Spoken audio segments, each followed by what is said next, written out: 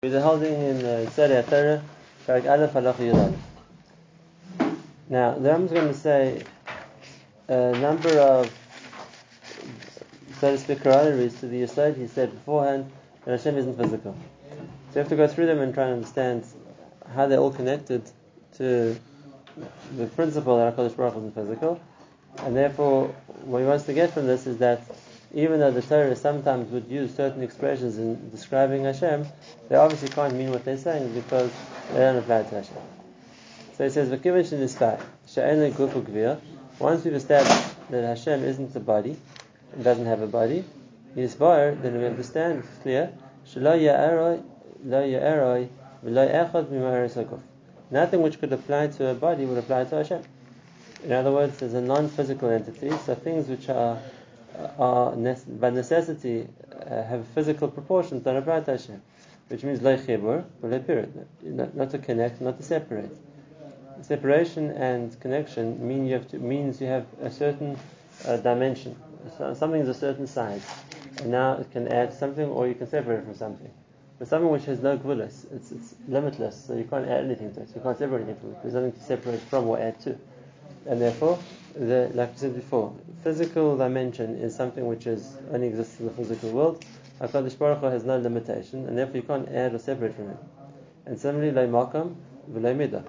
Hashem doesn't have a size and doesn't have a place, because both of those things also denote some kind of end point, some kind of proportion that we can see. This is where it begins, where it ends, and then we can see a midah, we can see a size. Is there a difference between guf and gvir? Is there a difference between guf and gvir? Yes, the guf is the body like you see outside the skin of a person, which covers the shape. The gvir, all the organs inside the system which runs the body. Yeah. I'll give you a marshal. When we talk about the ramach ivarim of a person, so we talk about the ramach ivarim, we definitely include the heart, the brain, the stomach, the lungs, the kidneys. Those are for sure ivarim. If you look in the Mishnah Oilus, when it goes to the ramach of a person, it goes through the skeletal structure. It goes through 30 in the one foot, 30 in the other foot, 30 in the hand, 30 in the other hand, all the vertebrae of the spine, the ribs. It doesn't talk about any of the organs. And so what the ramach ivarim were just bones, because all the Mishnah is interested in is the bones which are matam in oil, and therefore it goes through 248 bones that a person has in his body. So how does that line up with when we talk about ramach ivarim, and it leaves out anything which doesn't have a bone? Like I said, all the main organs of a person's body don't have bones, and they aren't brought in that Mishnah Bichlal. So I should Shapiro this question. Shapiro this question, and he said there's a ramach ivarim of the guf and there's a ramach ivarim of the gvir. The ramach ivarim of the guf mean the structure of the body, and that's basically the skeletal structure. That's what holds the person up. That's what gives him his shape. Aver has to have a bone, and therefore in that part of the body. So an aver has to have a bone and skin around the bone.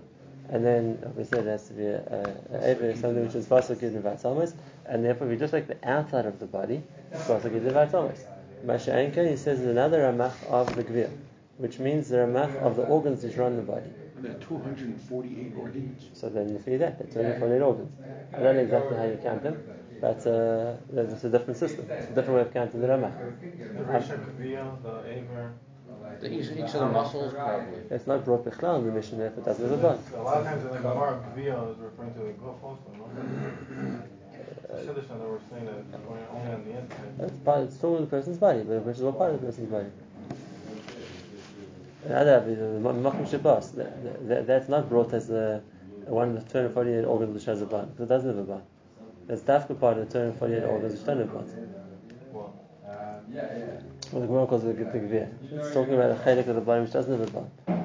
So it's a different part of the body. Okay, so Hashem is neither. And similarly, lo aliyah v'lo yerida, which means no movement. Aliyah means to go up, yerida means to go down. V'lo yamin v'lo yisrael. Now, these 2 points are important to us because the Torah talks about them lots of times. V'lo yitpani v'lo achor. For example, it talks about lots of times Hashem was oile and Hashem was yered. Hashem went up to Shemayim, Hashem came down to the world.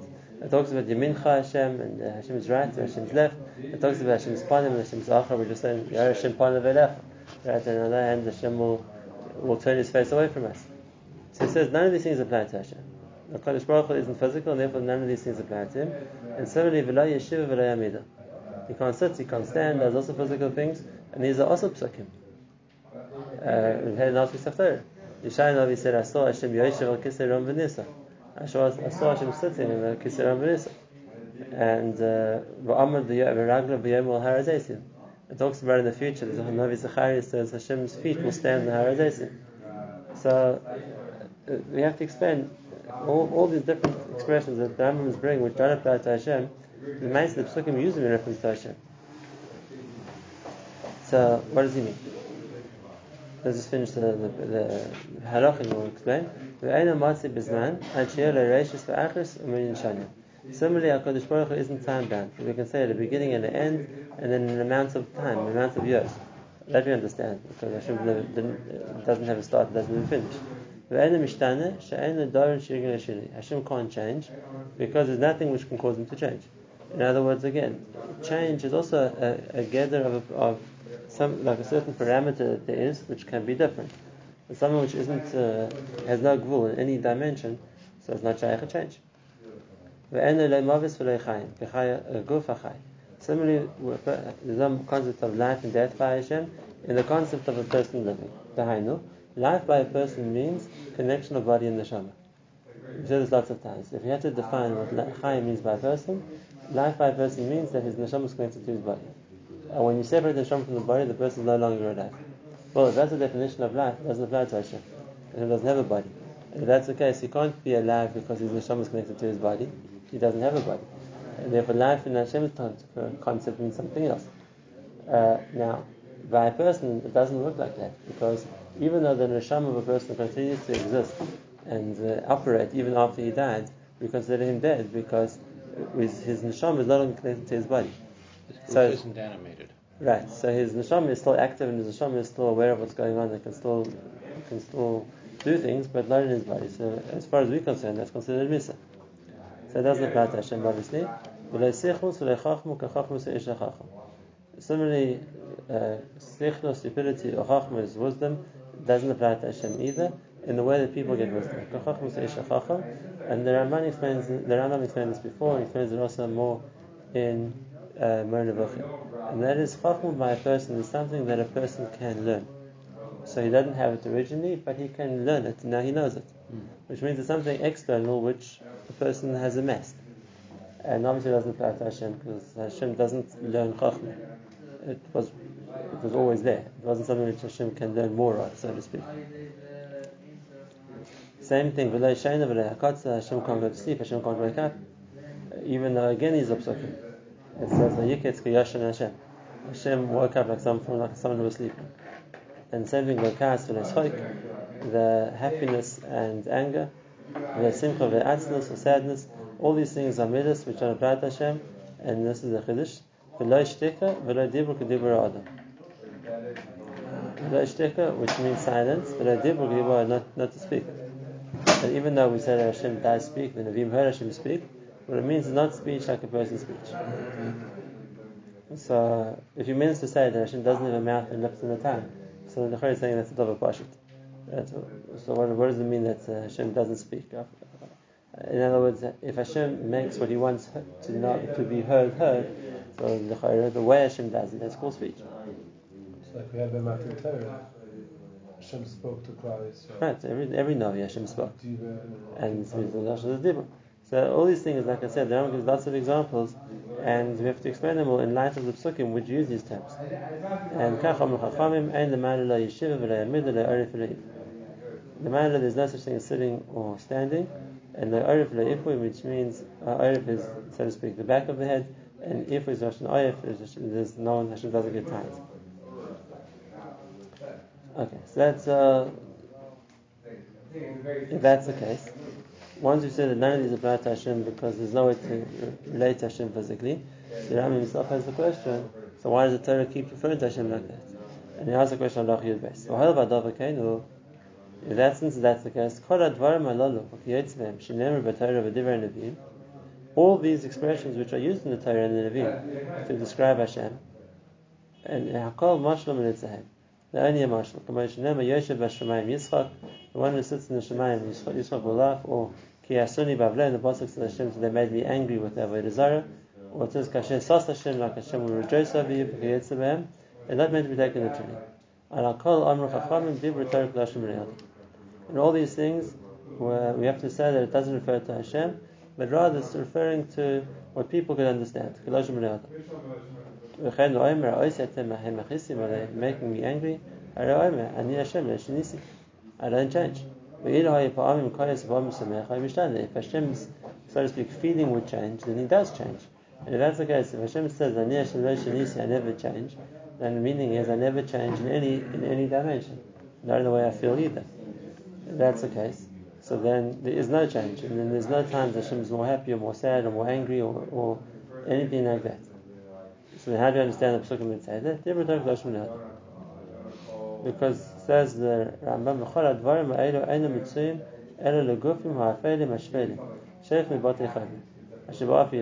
all these things, all these changes, whether in physical dimension or in space or in size or in movement or in feeling or in emotion, all these things only apply to physical things and physical bodies.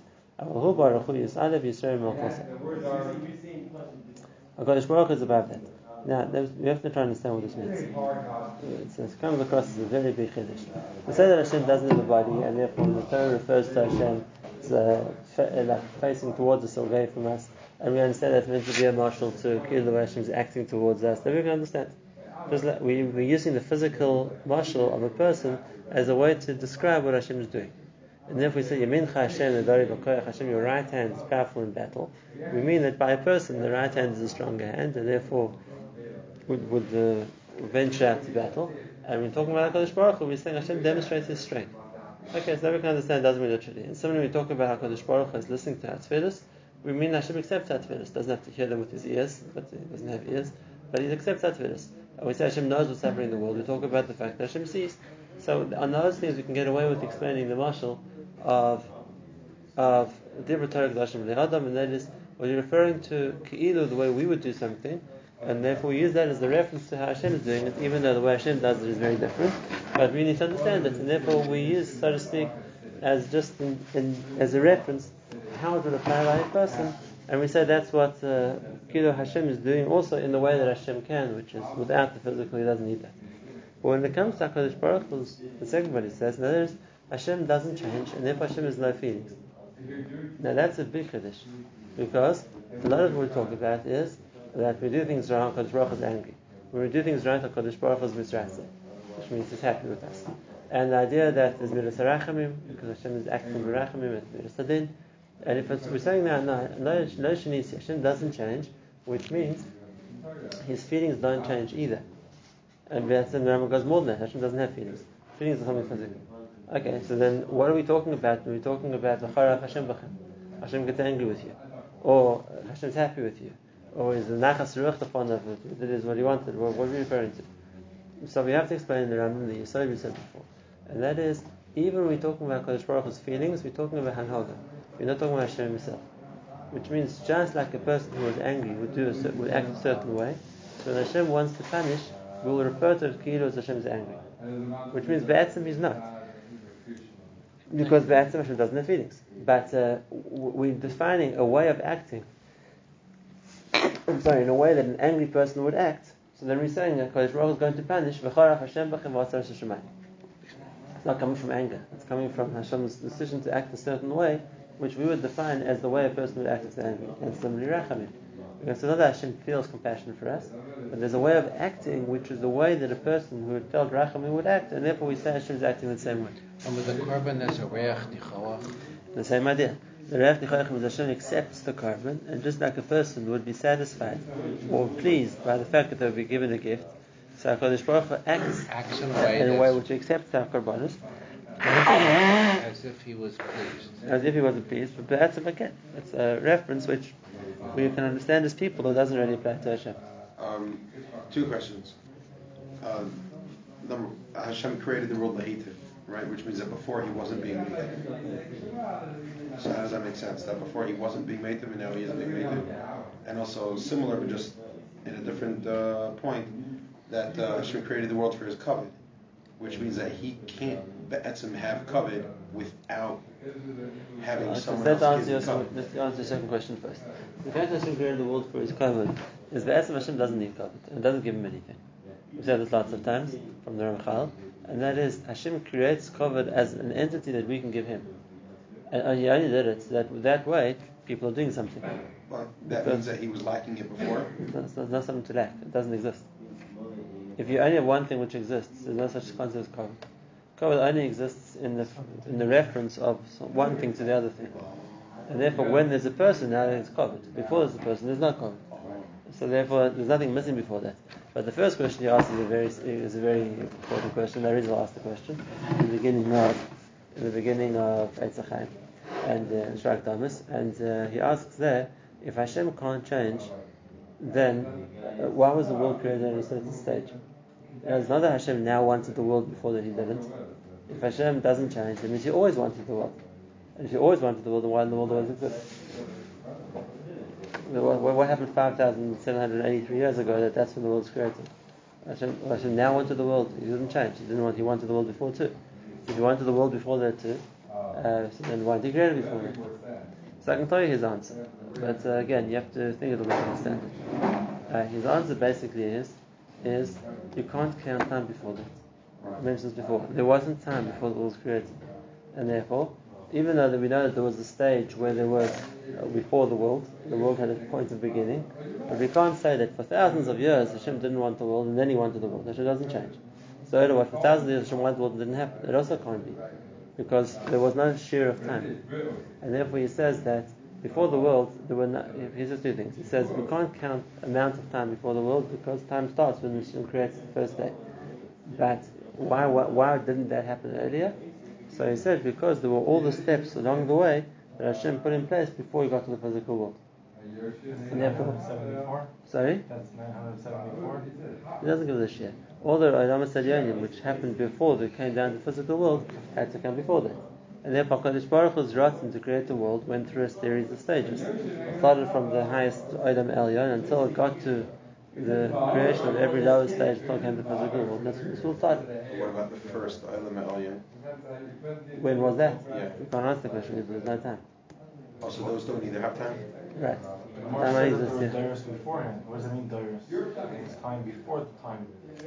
The Gemara says that there was 974. the Gemara says there was Shetziv al-Elef Dar about the Torah that it was 1,000 Darius before the first Item. But it's not Darius in the sense there were generations of people who lived there. There was. That's time. Dar is a time. No, Dar is a generation. What is A generation? generation means father to son, father to son. If that's the case, there were no Darius, no one lived before the Marisha as people. So you have to say Darius means spiritual progression. Level to level, level to level, level to level. Just in the physical Dar, we talk about the Dar, a generation being a father to a son to a grandson and so on. If you're talking about spiritual Darius, we're talking about level 1 to level 2 to level 3 to level 4. And therefore, At 974, that's when time was created. and then when Hashem created Adam Hazeh, in the physical world, He created time. But before that, you can't talk about time because there was no parameter of time. But we can talk about stages. That's exactly what the result says. There's also time. No, it's not time based. It's a starting point. It's a starting point, 100%. We can't give it Hashem time. has no start.